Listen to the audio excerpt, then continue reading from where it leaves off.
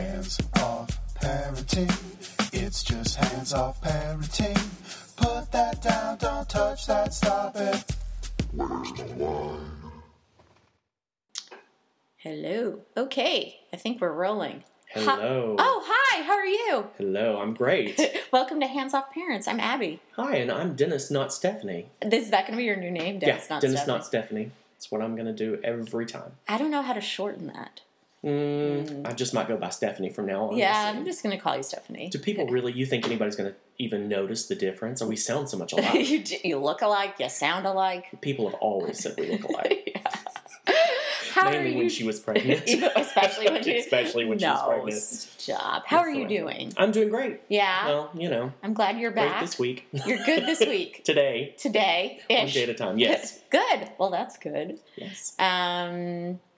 I'm doing okay. You can't really help me with this problem, but I wanted to share it with you. Okay. My son, Jack, I'm just going to say his name, has peed in the bed every night for the past week. Oh.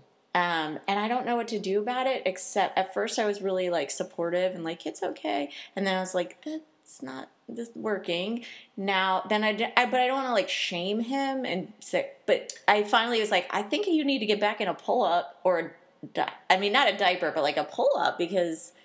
Well, I wonder, there has to be a reason, right? There has to be, right? I feel like I saw something recently where they were talking about maybe something happening at school or something that, I don't know. It's that's why it's a psychological thing, right? Yeah. Are you making sure that he's not drinking liquid, too late at night or stuff like that? I think so, unless he's sneaking in the... Because sometimes I do that. Well, listen, at the age of 46, I can't have a liquid after 8 o'clock. No, or I'm up all night. It doesn't even make sense. Sometimes I go to the bathroom 3 times at night. Exactly. Right? I will take a tiny sip of water to take my pills at night. Yeah. And still have to get up if I'm not careful. So bizarre. Yeah. Well, it's age. I don't have a segue. Not an old person is here. Exactly. Thank you. I think you are much younger. I think that you're younger. I am. Yeah. Yes, yes. This is Roxanne Werner, who is joining us today. Thank you for coming on the show. Thank you for having me. I'm so excited to be here. I am so excited you're here. So, Roxanne and I both have kids at the same daycare. But you only have the one, and he is the cutest kid thank you. Ever. Fun story. We just got him out of nighttime pull-ups because he was using it clearly as a crutch. Really? Yeah. And that's how when we potty trained him, I was just like, I think you can do this. And I just stopped putting a diaper on him, and that's what worked. Yeah. And so, we were telling him, you can't pee. And he was like, I have a pull-up. So then we were like, all right, fine. And we just took it off, and it worked. That's why I'm, sort of hesitant to start this back up again because... it's like a crutch, and you can just pee in it. Yeah. How long has he been without the pull-ups? At least, I want to say at least maybe a year. Then there's something else. Something else is going on. We did it bad. We just left the pull-up on because I'm lazy and I didn't want to deal with it. I left it on for a while. Levi never had a nighttime pull-up, but he would just rub it in Jack's face and be like, I don't have a pull-up on, Mommy. And Jack always and then he started feeling bad, so I was like, let's do this, you can do this. And he got really proud of himself. And this is just a really random new occurrence. Is he sleeping hard? Maybe he's just sleeping through it. That's what I think. This morning but then he wakes up at 5:30 and is like, Mom, I peed. I'm just sleep in it at this point because I'm... Right. The other night I changed twice. Really? Twice he peed. Wow. Yeah, it's got to be something's going on. There's something else. Yeah. There has to be. I'll have to Google that later. Okay. I'll do some research and let you know. Take care of this for me. Right? So, Roxanne, we asked you to come on today because your story, you have aside from being a mom of an adorable child who's lovely, you have fostered a little girl, and you were willing to share the story with us, and because Dennis has some experience with it. Very different stories. Very, yeah. But I thought maybe you would share some of this with us and our listeners because I think we've had another couple who fostered, Jay and Joe, but they fostered and they adopted, and it was their story. They had some similarities, but pretty different as well. Great. Well, I'm glad that you had at least a really happy ending in the background. Cause, Yeah. that's always nice. I know. And I was just yeah. saying to Dennis, like, we need an uplifting story, and this is probably not it. It's not, but in the last few months too, it's helped me do a lot of it gives you a lot of perspective. Okay, So that's good. I think even though there's a happy ending for other people, not me, Yeah. and a lot of perspective and soul searching for me. Yeah. Well, what made you want to foster in the first place? I mean, besides the story itself, was this something you guys had planned on doing, or is this something that just happened in your life? Yeah, so that's a great question. My husband is actually adopted, and there's a lot of adoption in his family. I don't particularly think from foster care necessarily, but when we decided to have the first kid, which at the time I'm only having one, we kind of said okay, well, if it takes us a little while, we'll just adopt, not a big deal. And I got pregnant, and we had Oliver. And then we decided to have another one. We just kind of knowing that there were so many kids in foster care that needed a home. Yeah. And we went back and forth with the question, do we want a second kid, right? That is a hard question to answer. Yeah. But when I kind of flipped it and said okay, but if there's a kid that needs a home, can we be a home and a family? That answer was oh yes, we can do that. Mm-hmm. So it really helped us that, so we went in kind of wanting to be that home and be a family for somebody. Certainly, that's Yeah. great. No, I mean, it's I amazing. understand that. I love it. So, but you wanted a baby. We wanted a baby largely because, like I said, my son is 4. So, they typically recommend that if you have a child, you get a child that's younger. And then also, I mean, I love babies. I'm not quite sure how to, I feel like I'm not as good with older kids, but I'm sure once my kid gets older, I will feel differently. Hopefully. Yeah. And so we were actually open to 0 to 2. So, and when I said that, when we set the 0 to 2 range, they said, well, you're probably going to end up with a newborn, but okay. Really? So, yeah, that's what they told us. So. Because I thought getting a newborn was the hardest thing ever, but you're saying it's harder to get one that's a little bit older? I think, so one thing too is it's very different if you go the private adoption route, and that you will wait for a long time for a newborn. And above that kind of newborn range, there's a lot of sibling groups. So that's kind of what they told me too, that if there was a 2-year-old, they may also have older siblings. And so kind of the same thing. I didn't think we were ready to take on multiple kids at one time. Yeah, that's a little scary. Now, so one of the interesting things for me when I fostered was that because I was technically a family member, I didn't have to go through any classes or anything. Did you go through those? We did so many things. We did. I was like, that's the kind of thing I would like to have done. It is great. There was a moment. There's a great, and there's some of it that was well, gee, this is excessive. And it took us, so we submitted our application in February and got open for placement at the very beginning of July. So that whole time between then, we were doing, we did a month's worth of classes every Tuesday and Thursday night. On your own, it's not subsidized or you're going to do it. Here's an incentive to do these classes. There's no incentive. Okay. You have to do them to foster. Yeah. Okay. That's the incentive. The classes were free with the exception of CPR, which we paid pretty minimal for, and then anyone who watches the baby for more than 2 hours has to be certified. So we got a couple other people. My mother-in-law, my sister took CPR with us. We also did a home study, which involves someone coming out to our house twice and asking us every question under the sun. We also had to get a TB test, which sounds... A tuberculosis test? Yep. Really? Interesting. You didn't have to do that. I didn't have to do any of this. Which is actually even...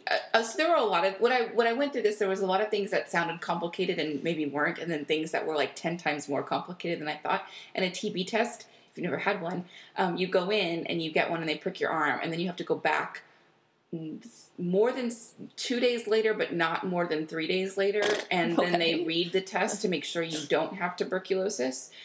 We also had to get physicals or a note from our doctor. Luckily, I had recently had one that said we were fit to, to be a foster parent. Right. And we also had to get a fire inspection on our house. So I had to go down to the Houston, the city permitting office, get a fire marshal to come out. The actual inspection was really not that bad, but it was figuring out how to schedule one was kind of complicated. It seems like they make it very unattractive to want to do this. It's hard. It's and at the end of all this, I ended up calling my state representative and kind of walking her through several ideas that I had, but also my experience. That was one of the, she was like, it is really crazy that it took you that long and was that hard. And certainly you don't want like just anybody to be a foster parent, but at the same time, you want it to be approachable for people. Yeah. Well, but that's sort of what scares me about my experience then, because I had 2 home visits, and that was it. Before or after? Before. Okay. I hadn't even met him in person at that point. I knew he was coming, but I had 2 home visits. I didn't take any test. I didn't have to submit anything other than my income to prove that I could afford him. But because he was technically family, which only meant that, somebody in my family had given birth to a kid that I had to take care of, right? Yeah. Or that I was going to take care of. But that's it. There was no other preparation, and there's got to be a happy middle ground between too much, and because it honestly is scary. It just means that anybody that is family that has some link can take care of a foster kid, which is scary. But then on the flip side, like you hear all these horror stories about foster parents who are, abusing, and they're just doing it for the money, and there's foster mills and all this kind of stuff. But how do they go through all of this crap I always wonder if a lot of those are family. That's what I'm wondering. And again, sometimes distant family, and they don't go through as many. Yeah. And I definitely have to say, too, going into it, like, you do get a subsidy, but it's not enough to totally make it. I mean, I think they've changed it in the past. Well, there's the difference. You don't get one as a family member. Correct. You don't. No. So you got nothing. No. And also, I think when Joe and Jay were on the show, they said that their kid, but it might be because they've adopted them. They get free college for the rest of their they've lives? been in the foster system. They get free because Blue could go if he would. So he could get okay. Any kid that's been in the foster care system for any amount of time gets free public tuition in Texas, which is great. That is the one thing that I cannot believe about Texas that is good. Yeah, unfortunately, the percentage of kids that actually go is very, very small. So there's sort of a gap, and I don't know if it's a lack of knowledge or obviously these kids are really fighting a lot of odds. So yeah. I think they go through that system, and at least with Blue, if he'd continued the way he was going without me, I just don't know that he would be motivated. I mean, the homes that I've seen him in, the residential treatment facilities, some of the foster families that he was with, I just don't know that the motivation would be there. Yeah. And I do think that some of these families, the moment those kids turn 18, the checks stop coming, those kids are on their own. They're like, get out. Which is a little scary. Yeah. But I mean, even his story, I definitely want to hear your story, but even his story, I mean, he wasn't bounced around to different family members, right? No, he was bounced around to different families. But he had no family member. Some of these families were pretty effed up. Yeah. Quite a few. Right before he came to me, he was in a home that were with...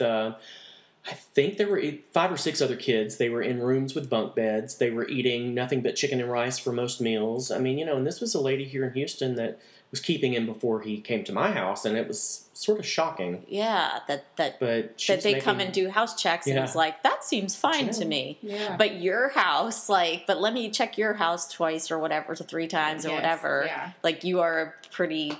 upstanding. Did you feel intimidated after all of this process and think, I want and not even just the process to get certified as a foster parent. Once we had a placement, it was a lot of work. Honestly, it was. I hate to say that because I don't want to discourage anyone from doing it, but it really was intense. Yeah.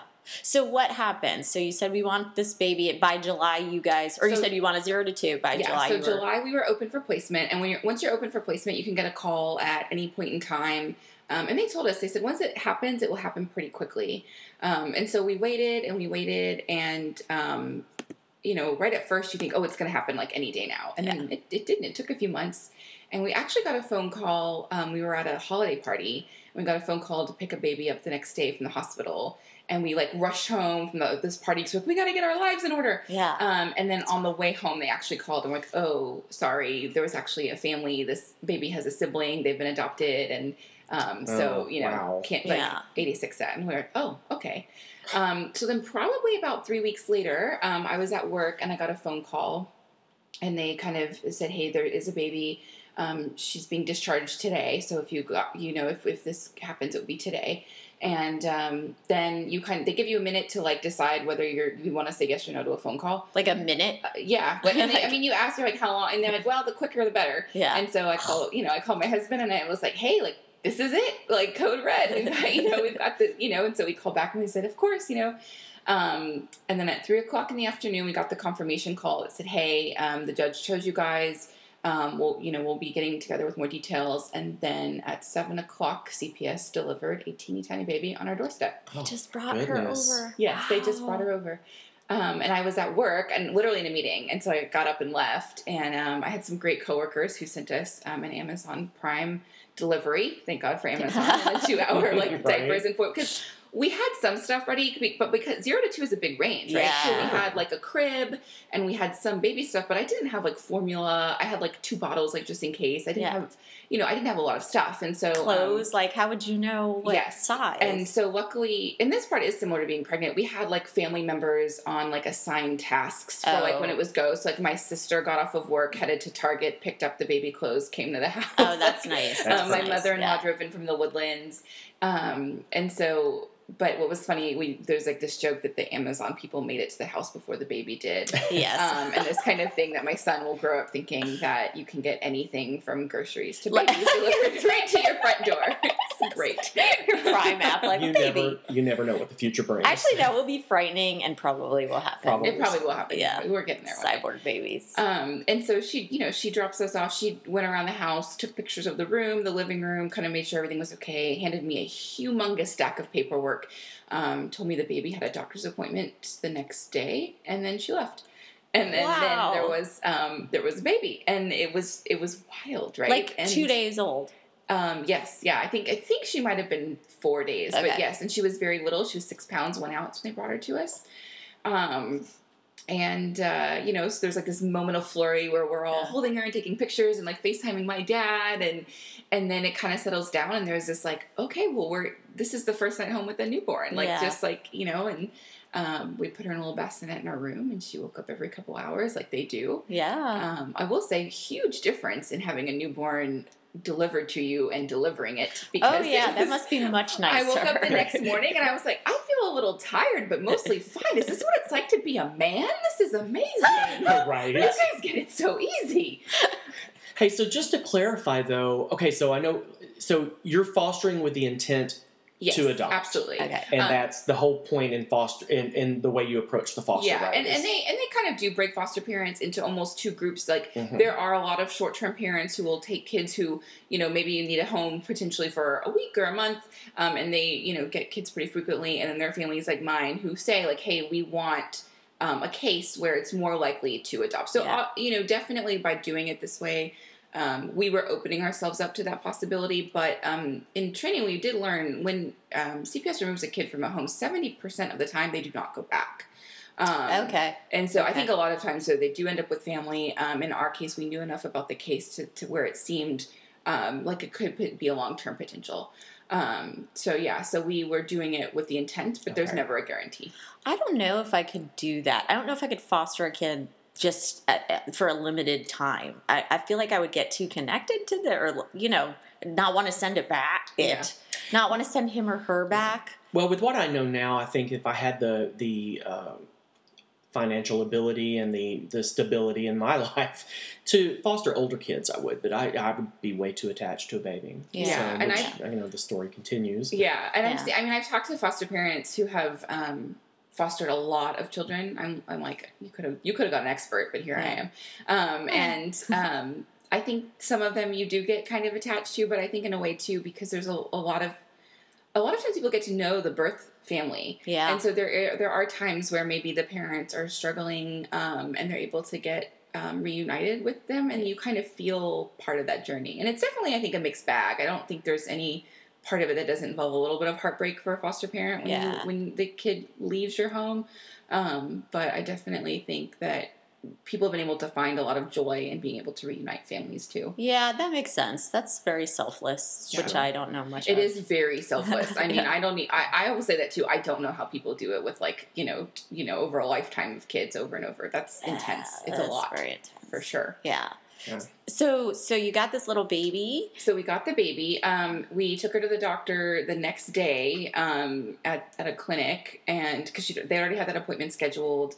It's typical when you receive a foster placement to take them to the doctor within 72 hours. Because she had been discharged from the hospital, I don't think she needed to, but I didn't have time to ask that question. So we took her, and really she was, all things considered, she was doing really well. So did you know, or did you have any information about her mother and what happened? We had a little bit of information. We had her hospital discharge papers, and there was like a whole paragraph of what led up to them calling CPS. So we had a little bit of background from that, although not much. And so what eventually happened is I switched her to the pediatrician's office that my son goes to, because just we love them. We've had a great experience there. And when I took her in there, they kind of decoded that for me, because there was a lot of doctor speak in there, and or things I wouldn't have known to pay attention to. Some things that we just there wasn't a lot of information, but there was some. Yeah. And so we did know she had been born with some drugs in her system, and but she wasn't showing any withdrawal symptoms. And as far as I could tell the whole time we had her, she didn't really show any response to that, which is really good. That is good. Yeah.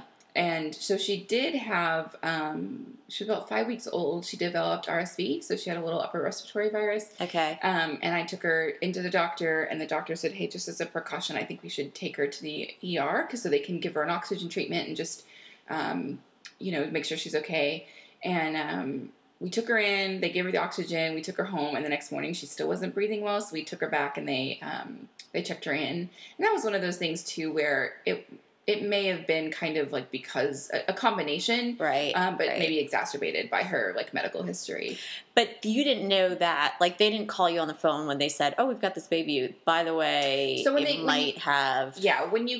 you get the call, they can give you any kind of varying information. They usually know the key reason why that they're being removed, and they'll usually tell you that. And they may tell you other things, like if they have siblings, have family members been contacted, what they like, does the kind of the whole scenario. And sometimes they have more or less information. So in our case, we did know she had 2 siblings that were with a family member, and that family member couldn't take any more kids. Okay. So what other circumstances beyond that, we didn't know. But to us, that signaled like, okay, they've checked with the family. That that path isn't gonna work. So that's part of why we felt like it was a low risk to us to take that in. And then of course you have all these kind of emotions, because then like, well, there's a family out there, and can we talk to them, and can we tell them she's okay and that we love her and we're so happy she's here and she's being taken care of, because clearly if they had other 2 kids, they did care. Yeah. And we wanted them to know she was safe. And so eventually we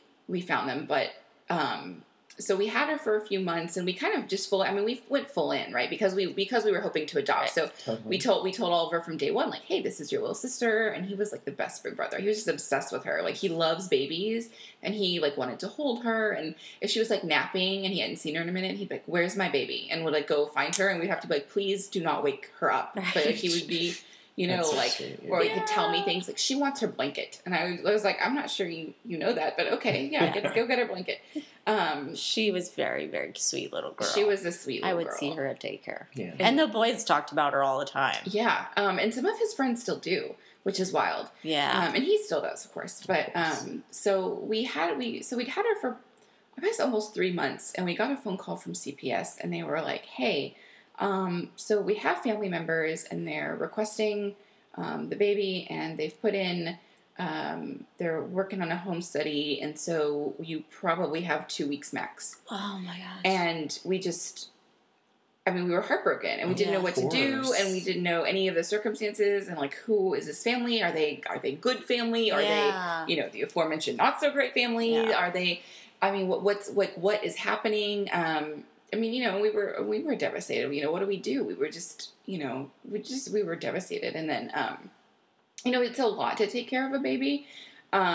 So there was this kind of whole, like, we've just sacrificed everything. Like, yeah, and those first 3 months are like the worst. The hardest. They're the worst. And we both, my husband and I both work full time. So even that, like, my mother-in-law stayed with us for the first 6 weeks, because you can't put a baby in daycare until they're fully vaccinated. And then once there, we were actually paying out of pocket to send her to the same daycare that Oliver goes to. And then we were, dealing with, when she was in the hospital, we stayed with her around the clock. I mean, Gabe and I were, one of us were there with her all the time. Like, it wasn't, she was our baby. It wasn't like we were just like, okay, well, here, Texas Children's, take care of this baby. We'll see you in a few days. Yeah. At least, I mean, one of us stayed, day and night with her the whole time.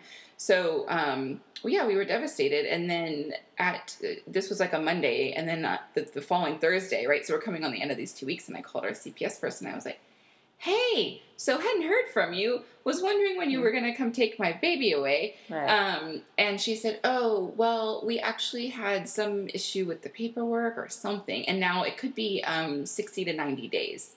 And I was like, oh my gosh, that's like a roller coaster. That's a real big difference from 2 weeks. Very big difference. And then you're talking us having a baby for 6 months that you're then going to move. Take away, yeah. And so we then go into this really crazy period where it's sometimes more and sometimes less likely, but at this, always knowing she's probably going to be leaving and there's nothing we can do. Yeah. And then the whole time too, so I mentioned earlier it was a little bit intense. So this whole time we're getting monthly visits from CPS to the house. We're licensed through DePelchin, so we're getting a DePelchin visit to the house. What's that? What does that mean? So DePelchin is an organization that helps foster parents get licensed and then kind of checks in on the foster parents. They started actually I want to say 100 years ago or something. They used to be an orphanage. I mean, when we moved away as a society from orphanages to foster homes, there's still some organizations that help facilitate getting those foster homes up and licensed. Okay. And so they're a little more of an advocate, I think, for the foster parents. And they were like, when we were getting licensed, if we had a question hey, who am I supposed to call to get my house inspected by a fire chief? They would be who I could call. Okay. Did you have to go through any of that? No, I didn't have to because I didn't have to do anything. But that was where I was recommended to, because I had actually was looking for the parenting classes in case I needed them. Yeah. And they do a lot. They have a lot of mental health services and things like that. That's nice. Basically they have post-adoption support as well. Okay. So they kind of have a really holistic view of things. It's kind of weird. I have not really thought about orphanages, that they don't exist anymore. Yeah. Like, you just picture Annie. Right. And that doesn't... And she was a foster kid, but you think of her as like an orphan. Right. Yeah. Well, and it's sort of, if you follow the news at all, you know that the CPS and all that system, is in such bad shape. Yes. I mean, there's just not enough people to take care of these kids. Yes. Yeah, absolutely. Mm-hmm. So we had our DePelchin person. They assigned the baby a CASA, which is a court-appointed special advocate, which is very unusual for a newborn. And honestly, at the end of the day, she was very, very nice, but I don't really think it made a difference. Yeah. But they assigned her, so we would have visits from the CASA, visits from CPS, visits from DePelchin. Holy cow. Then through the 5 months we had her, she had 2 parental visits where we would bring her to a CPS office, and then she would have an hour-long visit with her parents. So her dad was around as well. Yes. Her father was right. around. Which Okay. we were also surprised. Yeah. I think that maybe they didn't identify him from the start due to... I'm trying to think of the nice way to say this, but basically, they don't identify him. It's a little bit easier to not, yeah. Yes. So they, but she did see both of her parents a couple times, and then as a baby, they have doctor's appointments out the wazoo. Yeah. Shots, and just because she was sick, so. It was a lot to have to kind of, working full time. You were like, all right, well, I'm going to work from home this day. I'm going to be in. Or at some point we had to be like, okay, which one of us is going to stay home this day? And, asking people, can you come after 5? Because we're doing this. And then all of us started playing t-ball. And so we're working around all of this, right? Because we have a whole other kid. Yeah. And so we're working around all of this. And that part was really intense.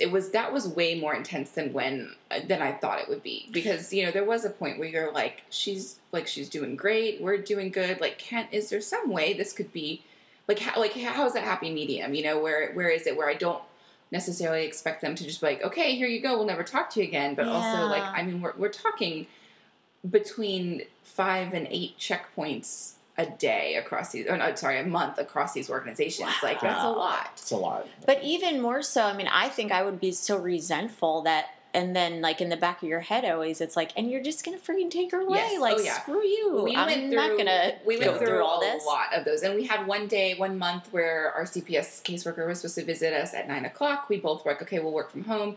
And at 10 o'clock, she called and said, hey, I'm not going to make it. We have to reschedule. And Gabe, my husband, was very like, that's it. We're not going to talk to her this month. Like, she missed her chance. And unfortunately, it doesn't work like that. Like, you don't have any, like, you can't be like, well, you missed your monthly visit. Sorry. And now, like, they can kind of treat us like that. Like, we have to jump when they say jump. Right. But there is no... and this, when we found out about her first parent visit, there was no mention of her parents being involved at all for probably like 3 months. And then she called us at noon on maybe texted us at noon on a Monday and said, hey, by the way, there's a parent visit today at 4, so I'll just pick her up from daycare. And I called her and I was like, you need to give me notice of this. Like, she's a baby. Like, she has stuff at daycare, but, at daycare you pack it in bulk. So I was like, I don't have any of her stuff packed. I wasn't prepared for this. Like, and that was just it. It was just really like, sorry. Wow. And and it's unfortunate because really our whole experience with our CPS caseworker was like that. And I hate to talk bad about them. My experience with the CPS was also very bad. And a lot of people were, gave me the excuse that they've just got an overload and they're, case overload and they're so busy. But, I had somebody stop by the house to bring Blue school supplies the first year I had him, and the school supplies and clothes that they brought were for maybe a 10-year-old, and I had a 15-year-old. Yeah. It's like, do you even know who you're dealing with? And then when he ran away from me the first time, that CPS experience was a joke. Really? Like, they were very unhelpful. He ran away, but he had actually, it was a very bad morning, and he left and apparently got on Facebook and had accused me of beating him, which is, so I called CPS immediately thinking, I should get up in front of this. And I said, he's claiming this. It never happened, but I expect you to fully investigate. Here's, whatever you need from me, let me know. That was Sunday. I never heard from them again until he was back in my house on Thursday, and they still didn't address any claims. That's wild. Yeah. That was my experience. So I'm not shocked by your experience. Yeah, and we had, there was just, I have like examples after example like that of us just like trying to do the right thing, and then that, like, getting that kind of, even court, it turns out, so they have like, CPS kids have like court dates every so often. It's like kind of scheduled. It's the way it is. When I realized she had a court date, I had to actually call the court and ask for the docket because I was not getting a response from our caseworker about when her court date was.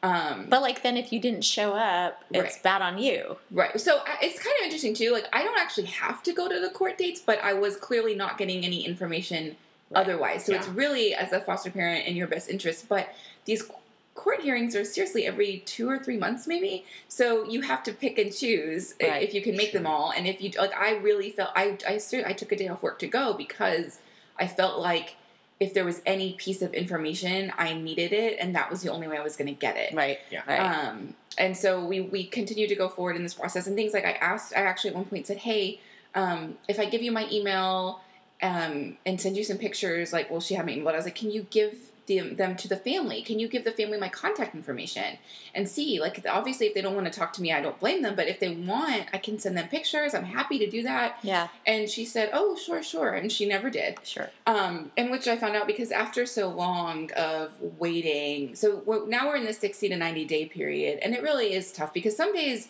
it really sounds like, hey, maybe this might work out for us. Like, we might keep this baby. Yeah. And then some days it's clearly not, and it was like, I would do little things. I would go clothes shopping because she's growing. Yeah. And she would be like, oh, okay, I need like a one size up, but I would know I can't buy her a whole closet of clothes. I can only buy her a few pieces in this size right now because I don't know, what will happen and where she'll be next. And so we eventually, I don't know what to compare it to. It was like a slow torture. But eventually... It sounds like one. Yeah. And when we were getting kind of mixed information from CPS too, they would tell us, oh, we're waiting on fingerprints, waiting on this. And just some of the things didn't make a lot of sense. And so finally I was like, okay, I'm going to track down this family myself. And I kind of knew. I was like, I bet I can do it. But it's like Pandora's box, right? You open it, you can't go back. But I was like, I'm taking this in my own hands. Yeah. So I did some... deep dive Facebook stalking. Right. And turns out that the family that has the oldest two kids at the time, lived outside of Beaumont, and my dad works in that area, and they had, we found that the dad in that family, and they had like 5 mutual friends. And so, small world, guys, small world. It really is. And so, I was like, okay, so we made this plan of attack. My dad went to this man is a car salesman, and so my dad went to his work and was like, "Hi." So I think that my daughter has a baby that and kind of explained our situation. And he said you could just see the relief in his face because they didn't know. It was a family that cared, and they really had no idea. This was the family that said that they just couldn't handle another baby. Yes, they couldn't take another baby. Okay. And actually, the couldn't take, and because that was the phrase they said, couldn't take. And that could go a lot of different ways. Yeah. Sure. Yeah. What it actually meant, because we assumed too, we were like, hey, 2 kids is a lot of work. 3 kids, it's a lot of work. It's expensive. We thought they were maybe older, and they're a little bit older, but not as old as I had originally thought in my head.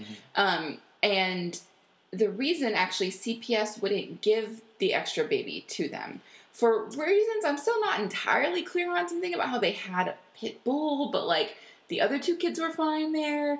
And so the family, don't they try to keep they do. It's very siblings together? You can try. It's real.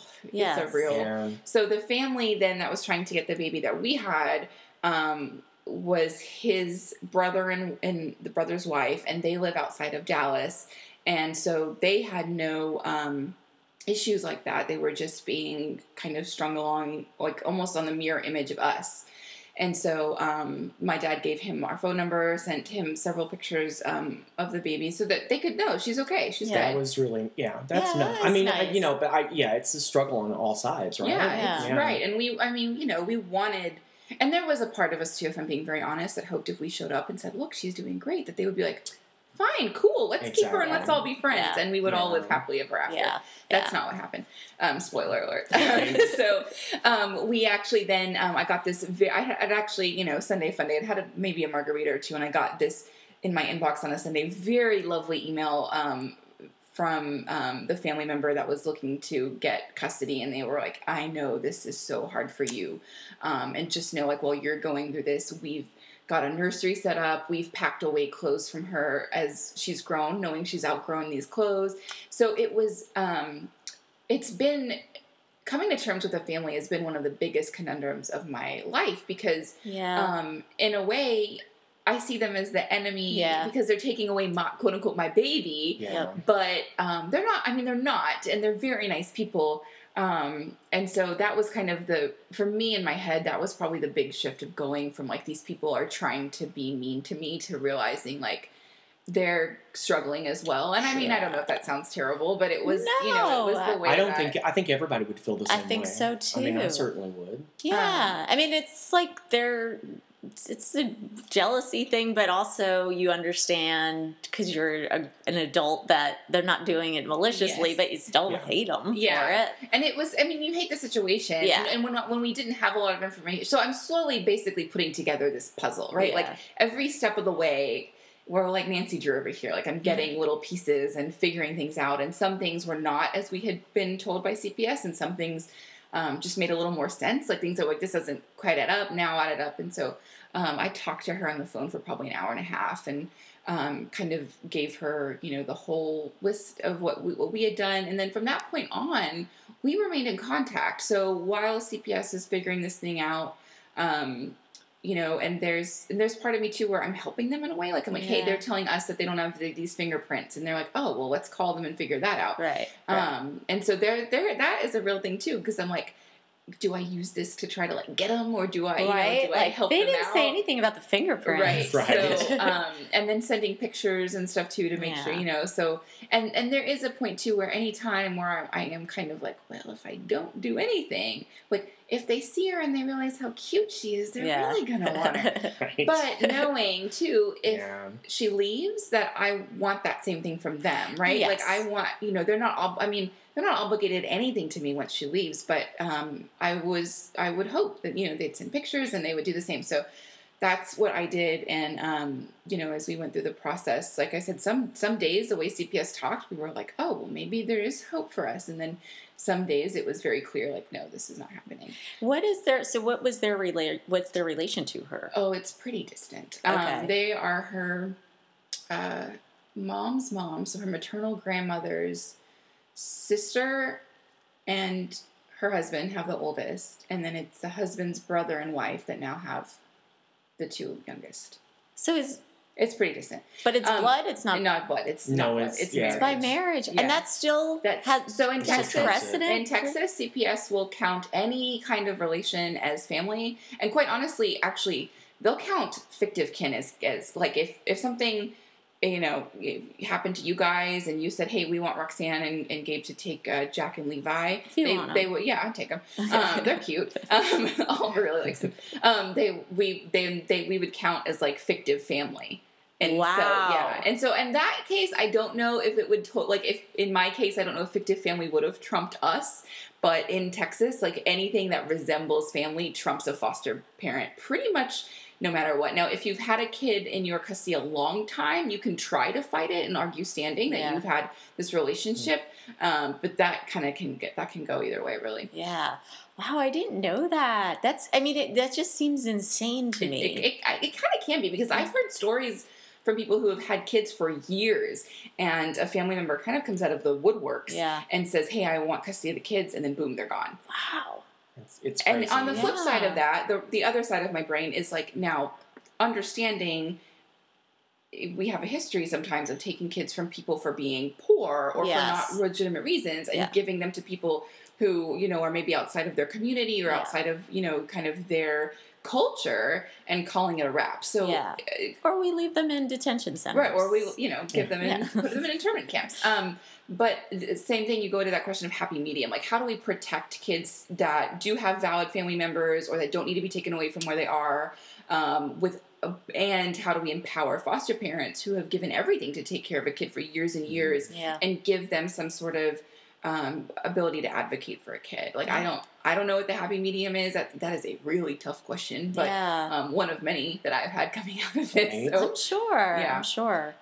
so what ended up happening, so we got Alyssa on December 6th, and they told us at the end of February we had 2 weeks, and they moved her from placement on April 27th from our house. So we had her for about 5 months, and it kind of came to an end when, and again, similar to getting her, just every day we didn't know. Some days I would literally wake up just like nauseous from anxiety, being like, is this the day? course. Yeah. Because you never know. And for a while we had such a bad experience with CPS, we were really like, it wasn't out of the realm of possibility that they would just call and be like, we're on our way to get her. Yeah. I mean, that's how they dropped her off. Exactly. And that's how we had gotten some kind of other things. And so we got a text message, on a phone call, a text message from our caseworker that was like, hey guys, so the home study was approved, so I'll be moving Alyssa for placement next Friday. So she did give us a week, which is something we kind of told her, like, we would like some time, and she said, I'll try to give you a week, and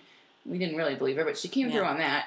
And then she said, do you want me to pick her up from daycare or at home? And we were like, pick her up from our house. What is wrong with you? Like, just you drop her off one day and then you never see her again? Yeah, and Ugh. so I was actually at lunch with a coworker. We were going up this escalator, and I looked at my text message and started to try to articulate what was. I mean, she knew, the girls knew, like, what we were in, but I just started crying. Like, there isn't, how, like, I didn't know what to say. Yeah. I kind of couldn't believe that she texted it to us like that. I don't know if they need some sort of like sensitivity training, but that doesn't seem. I just wonder. I mean, just with what you hear about CPS, do they process so many kids that they become?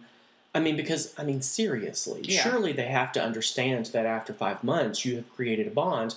Not to mention, I can't even fathom what your prep was for Oliver. Yeah. Yes, you have another kid. I think that's the whole time you've been talking. I keep thinking about this poor kid who has a sister who he's clearly bonding with. Oh, yeah. And then for both of them, I mean, she clearly loved him too. And she, there was even, in our CPS worker, she knew how close we were. At one point, she actually told me, she said, it might be worth doing an evaluation and seeing if someone can attest to how attached this baby is to you, because she seems like she's really bonded with you guys. And there would be like the time I took her to a parent visit, and she cried the whole time, and then they brought her out and she saw me and was like, oh, I'm fine. And it was a very, and I think too, maybe because of that background, like she did attach to us, I think a You lot. got her right away. Yeah. I mean, you were her mom. And so while we had been preparing ourselves to go, like, we kind of mentioned it to Oliver, but he was so little, without a date or anything in mind, it wasn't worth trying to explain it to like, him. one day your sister's going to disappear. Yeah, and we did kind of try, and he was just like, okay, what are you guys talking about? Can I have a cookie? Yeah. And so we had the week's notice, and then probably about 3 or 4 days before she was getting ready to leave, we sat him down. And this is the thing, too, like, kids, it was so sweet, and he didn't mean to break our hearts even more, but he sure did, because it was so sweet. And so we explained, we said, she's got another family, and they live a little bit far away, and she's going to go live with them now. Mm-hmm. And you've been such a great big brother, and we've loved having her here, and her new family is going to love her, too. And he looked at me, and he said, but I don't want her to go because then I won't have a little sister anymore. Oh. And I said, I know, buddy, but, she can be your friend. She'll always be your friend. And he said, well, can't they just come live in my house? Which I was like, oh, what a good solution. Yeah. I was like, no, they live far away. And he said, then I want to follow her. Aww. And I was like, now I'm just like crying. And I'm like, I can't, buddy. I said, if you follow her, then mommy and daddy won't have anybody and you have to stay here with us. And then he just cried. And it was really tough. It must have been so confusing. It was so sad. Yeah. And then, so we had a couple more days, and then the day, it was a Friday, and so we took him to daycare, and I said, so remember, when you come home, she won't be here, so you have to say goodbye. And we dropped him off, and then they came at 10 o'clock in the morning to get her, and didn't bring a car seat. So what? Oh my gosh! They and we had packed as much stuff as I could fit into one of those big plastic tubs, and then like a box. And so we were sending clothes and blankets and stuffed animals and any leftover diapers that we had and bottles, we had all this stuff, and we wanted, it was hers for our purposes. And so I had taken, and part of what I was in my head too was like, we should try to get rid of stuff or hide it so that we're not, because when you have a baby, like your living room is all things baby, like there's baby stuff in the car, and in my head I was like, it will just be harder if we have to sit here and stare at it. So I went ahead and I had taken the car seat out of my car, and so when she got there, she came in and we had to sign paperwork, and she was like, so can I take this car seat so she's like comfortable? And I was like, I guess so. That's like a couple $100 for her seat. Yeah, and we're in the case, like someone had given it to us and I was just going to give it away, but you don't know that. She didn't know that. And if we had wanted to continue to foster, like, we would have wanted to keep it. I was not, like, I was just like, just take it. Like, take everything. Take my baby, take the car seat, take my heart. Like, what else do you want from me? Like, just take everything and go. I think I would be like, no. Yeah. Oh, I think a lot of people probably And now I'm calling the cops because it's illegal to have a baby in a car without a car seat.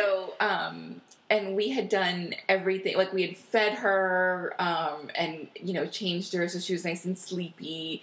And, meanwhile, like, Gabe's out there installing the car seat in her car so she can take her, and we're like saying goodbye, and we pack everything up, and, I buckle her in, and giving her the last little, like, okay, be a good girl. And the caseworker turns around and she's like, I perfectly measured bottles, like the water, and I had this little container with the exact amount in it. The clothes were like in a plastic baggie as an outfit. There's diapers, like the whole thing. Like, you can't mess it up. It's super simple. And she like turns around and looks at me and she's like, so should I mix these bottles now or should I wait till she's hungry? And I was like, no, you don't mix a formula bottle ahead of time because they don't stay good for very long. Cool. Oh my gosh. That's a little scary. Has this woman never... Yeah. Like... It was clear to us that she wasn't exactly good with babies, which is why I had tried to pre-measure and pre-do everything. And so that was it. And then they were driving in a 4-hour car ride, and we just had to kind of hope for the best. But that is where it was great being in contact with the family, because we texted and said, hey... just so you know, they're on their way, and then we got an alert. She's a moron. Way later than it should have been. I don't think they got to Dallas until like 5 o'clock in the evening. Oh, wow. But that she had made it safely, and ever since then we've been in contact. They send us pictures, they send us updates. We've FaceTimed a couple times, and it's been really good. I don't. It's hard. Like every time I see it, it's hard. It's like but I can't imagine not seeing it. Yeah. Um, I don't know if I could do that. I give you a lot of credit. I feel like I would have to be like, and don't ever talk to Don't me. ever- I don't know. I'm not sure. I think Yeah, I think I'd have to have a connection. yeah. I don't think I could have bonded without it, and at least knowing that she's okay. And, Yeah, knowing that's a that big she's thing. okay. Knowing she's okay, and a lot of times the pictures I'll send, she's in like outfits that we sent over, so there's still a little part of me, and I'm hopeful one day I'd love to meet up with them again so I can see her, and maybe long term, I don't know, we'll be like an auntie and an uncle. Maybe it's not Yeah. the same. No. it's but- not the same, but personally, that's the kind of after connection I would love to Yeah. have if I had that situation. Yeah, Yeah. and it does feel like it would be worse not knowing anything. Yeah, right? So yeah, that would be, yeah.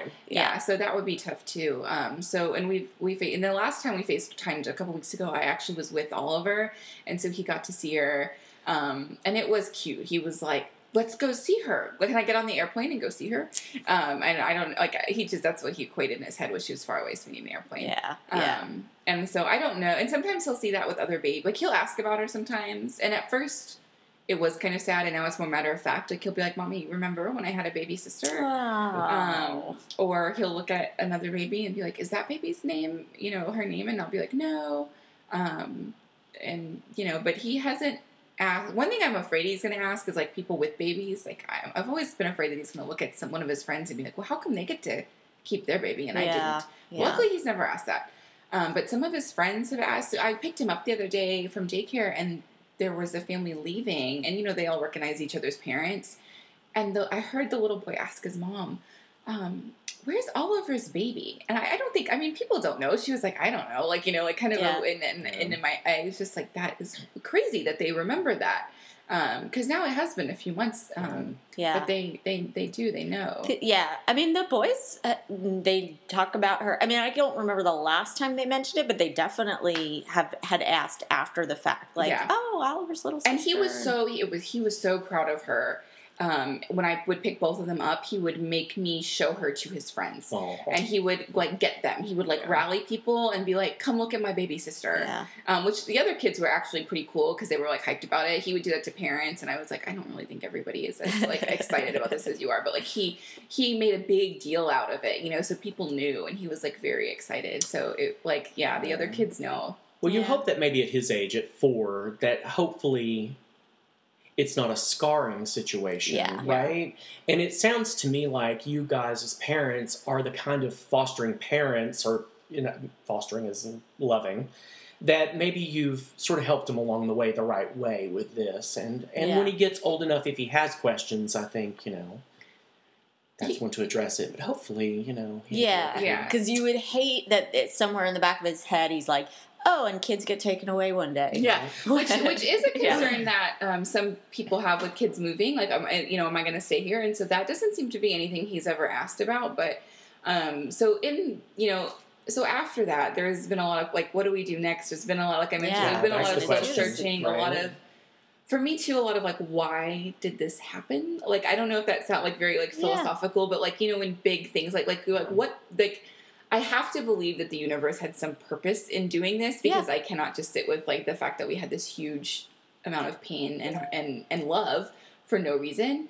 And one of the things that has come out of that is what both of these kids might, maybe they don't even ever remember it, but a couple of weeks before we lost the baby, I had a conversation with a director of the CASA in Collins County, which is near Dallas. Totally unrelated to this. It was something I was doing for work. And she was in foster care. And she was in foster care for 18 months before she was with a family that eventually adopted her. And she was telling me that she was still really close to the family. They came to her wedding. Oh, wow. She sent them Christmas cards, and that her story and her background is part of what, empowered her to go on to advocate for kids and now to lead. And in Collins County, 100% of kids in foster care have a CASA. And by contrast, I don't know what the percentage is in Harris County, but I know families who are desperate for one. It can be really hard sometimes to get one. Mm-hmm. And so that really helped me get a little bit of perspective of maybe for both of these kids, maybe for Oliver and for the baby, maybe they never remember this. Maybe they do. I mean, she won't, but long term, maybe there is some part of them that this can teach them about caring for people no matter what, Yeah. or loving people, or foster Yeah. care, or who knows what. And so maybe, this didn't turn out like I wanted it to, but God, I hope there is some sort of like think you're redeeming right. Yeah. situation that, I think will you're make right. this all worth it. And then the other thing that I did after I was, so I had foster care is a state-run organization, right? And so I had all of these thoughts, right, as I often do about a lot of things. But I was like, I have a lot of opinions about what is wrong course. and things you could do better. And so I kind of sat down and wrote them all out. And then I contacted my state representative, Jessica Farrar, and I was like, hey, I have a lot of thoughts. Can I talk? Can I set up some time to talk? And I think she was kind of traveling and stuff, so we talked on the phone for probably at least a good hour. She was very, very Awesome. attentive. And I laid out all of these kind of things that I had thought about and ideas, and even just telling her my story, kind of like what I a little bit of an abridged version, but what I told you guys. And she was very receptive and there were things she learned. And I think too, there's so many things that I wouldn't have known about the foster care system unless I did it. Yeah, sure. Sure. And, prior to going into this, if you had asked, like, do I think the state could do better? I'm like, yeah, sure. But how is a question you don't even know, I think, until you go through it, because there are some things that, like I said, are more complicated than what it sounds like, and you wouldn't know unless you did it. And even things like that, like caseworkers, like you kind of hear, oh, they're overworked, but having gone through it and understanding what my caseworker, albeit I think she could have been a lot better at a lot of things. Yeah. On average, I think they have like 30 cases each. That is way too much. That's They crazy. should have less than half of that. And each case can have multiple kids. Yeah. Right. And so then you're talking like that, where you want to make one point of contact with a kid a month. They might have court dates that you have to attend. They might have parental visits you have to attend. Yeah. How on earth are you supposed to do that for 30 cases and actually do work? And Like, care about the Yeah. kid. And right? have a life of Oh, your yeah, own, which is, absolutely. what I love about this, though, is that you took those actions, Yeah. that you spoke to someone, that you Uh-huh. wrote these thoughts down. I mean, I think that that's so important in trying to fix this problem, because, I was this in a similar situation going into this with no knowledge whatsoever. And I learned a lot. I didn't go I didn't do what you did. And I'm still sort of going through my issues, Yeah. but that's great. I'm glad that you did that. Yeah, Now, me too. my biggest question to you, though, and I can't even fathom, but so where are you at with the foster process now? Would you do it Yeah. again? Yeah. So that's the big question we get asked, that we obviously asked ourselves. That's what led me. When I couldn't answer it, that's where I was like, well, I'm going to do what I do know, which is yell about politics. Right. Right? Right? And I should say I didn't yell. I talked nicely, but I don't. At this point, I don't know that we are going to do it again. Sure. And it's really soon. I mean, this is like just a few months back, yeah, right? and even that, it feels like it's really soon, and like it's been a lifetime ago Sure. at the same time. Sure. And I struggled with that question a lot right after. In two ways: do we do this again? Do we try to have a baby again? Do we want? And it was weird too, because I'm in the unique situation where, so typically when you decide to have another kid, you give a little bit of time so you forget how crazy it is when you have a newborn. They Yes. are very insane, and that is still very fresh. And so the days after, when we went back to being a family of 3, it was really bittersweet, because there was a gaping hole, but with that gaping hole, everything seemed quieter and slow. And what we would have considered a really rambunctious life, trying to take care of a small child, now all of a sudden everything seemed fine. Like, it's like things that would have been like chaotic were not that chaotic. Like going to t-ball practice twice a week, and games, and like making him eat, real food and not just chicken nuggets. Like all of those things all of a sudden didn't seem so crazy. They just seemed like, oh, Because well, you didn't have this tiny baby. because to we take were care of. doing twice as much, and now we weren't. And so it was hard. And I, for a while, was like, I don't know. I don't think I can walk away from it. I think we should still try it. And my husband was really like, I cannot do this again. Like, straight up was just like, I can't. And so we did end up agreeing to keep our house open for placement, because you can keep it open for a year without accepting a placement. So right now, we are still like open technically, but we're not accepting placements, and I don't think that we will. And So they're not calling you They're not and calling saying, us. okay. And the other thing too is hard. There is that emotional perspective. I mean, Oliver is 4. I don't know how many times we can explain. Yeah, Obviously, we would sure. hope if we did it again, it would be a long-term scenario. But there is that aspect too of like, it is hard to explain to an employer like, hey, I need Sure. all this time off and all of these things, and then that's just one kid. If because Oliver got strep at one point, so then you have to, if you needed to, so if one of us stayed at home, it might be a different scenario, but I don't know that we so the answer is that I don't know that we have the capacity that we'll do it again. I think we might end up with the one kid situation.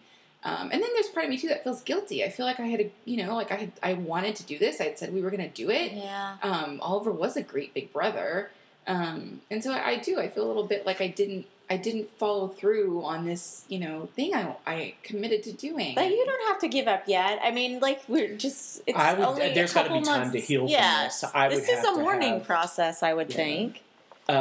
Yeah, I mean, I would definitely. There's got to be definitely time to heal, and who knows what the future is going to hold for you. I mean, and I would think that if I ended up in a situation to where I could open my home to foster kids, even if it was short term, I would consider it, sort of with open arms. I mean, after I've been through this, but I don't see myself in a place. But you never know what the future is. That's the thing right? too. Is Oliver is only 4. He's young. Yeah. And so there is part of me too that's like, maybe when he is older, maybe in 10 years or 12, maybe we'll work with older kids. I mean, if he continues, like, he's like a very extroverted kid. And if his personality continues to be that way, like not just us, like he might be very, adaptable to something like that where we can, open our homes to older kids when we're older. Mm-hmm. And so that is something too. I wouldn't say it's not off the table, but I don't know that right now in this moment that that's something that I think anybody would be in that same position. Yeah, I think so. Having to go through that emotional hell. There's no way I would consider it anytime soon. No way. No, I agree too. Couldn't do it. I'm so glad that you shared this story with us. Yeah, Thank this you. This has been great. Yeah, because I think it's not one you really think about going into this, and it's not that you're discouraging people from doing this, but just like, here's the reality. This happens, and I bet it happens a lot. It does, and we went to a training to get like recertified, and there was it was literally a room full of foster parents. They had us like all go around and kind of tell. And there were people who were fostered to adopt that had gotten a placement that went back, with family, and they were trying again. And then there are people who foster to adopt the first time, and it's very smooth. And it's the nature of not just being a foster parent, but being a parent. You set your eye on things, and you think things are going to go one way, and they don't always. And they never do. They never do. They never do. In the beginning, I definitely was like this big, like, oh, let's change it. Let's talk about it. And I think it is great to talk about it still. And it's great because too, that's how we change a system that is broken and that needs change. And that's how we advocate for the kids that are still in that system. Yeah. I mean, there are still thousands of kids in the foster care system. I don't know the latest numbers, but I know in April they still had 50 kids sleeping in an office. And they, it's crazy. And how do we, and the kids we're raising, how do we raise them to be compassionate human beings? Yep. Because I feel like this would have been, I mean, I don't know, Oliver's 4, maybe he's too young for me to give him too much credit, but I feel like he is a good little person, and it's important, to keep him open to those things and to raise a good little person. And there's a lot, like, we've been through a lot, and this is, it's been a real learning experience for us on a lot of levels. Yeah. No, it's awesome. I mean, it's not awesome. It's all sad, but I think you found some silver linings out of it. Just assessing your life, and maybe you will be the change. Maybe you call Jessica Ferrara and you did it, and she's getting into this. You never know. Let's cross our fingers. Yeah, you never lights know. and candles. And Things happen to you, and you find yourselves in these situations where you're like, I never thought I was going to be the foster advocate person, Yeah, but I guess totally. that's where Yeah. I'm headed now. Yeah. This is such a great conversation. Thank you for sharing it. And maybe if folks are listening and they have questions, maybe they'll post to our Facebook page at Hands Off Parents, and I might tag you, and maybe you'll answer some of Yes, those questions. I would love to answer all of the questions. This is also, thank you for giving me a long form space to talk about this, because it's hard to just be like, I was a foster parent once and I'm not really anymore, and leave it at that, because there's so much more to it. Yeah, there's a lot to Yeah. it. A There's lot of good information for somebody that is looking at, Yeah, definitely. fostering, I think. Thank you so much, Dennis. Thank you Thank for you. co-hosting. I've enjoyed it. Yes. I've enjoyed it. I can't wait to completely replace Stephanie eventually. Yes. I do have some ideas on the logo changes and maybe some adaptions to the songs, but I'll present that next week. Please do, in a nice presentation type You know it. spreadsheet. PowerPoint. Yeah, PowerPoint. All right, well, thanks for listening, and we'll see you next week. You can follow Hands Off Parents on Twitter at Hands Off Parents, or you can always send us an email at handsoffparents@gmail.com, or if you look on Facebook, if you're into that thing, you can find us there as well. Hands Off Parents is Steph and Abby. Mail camp.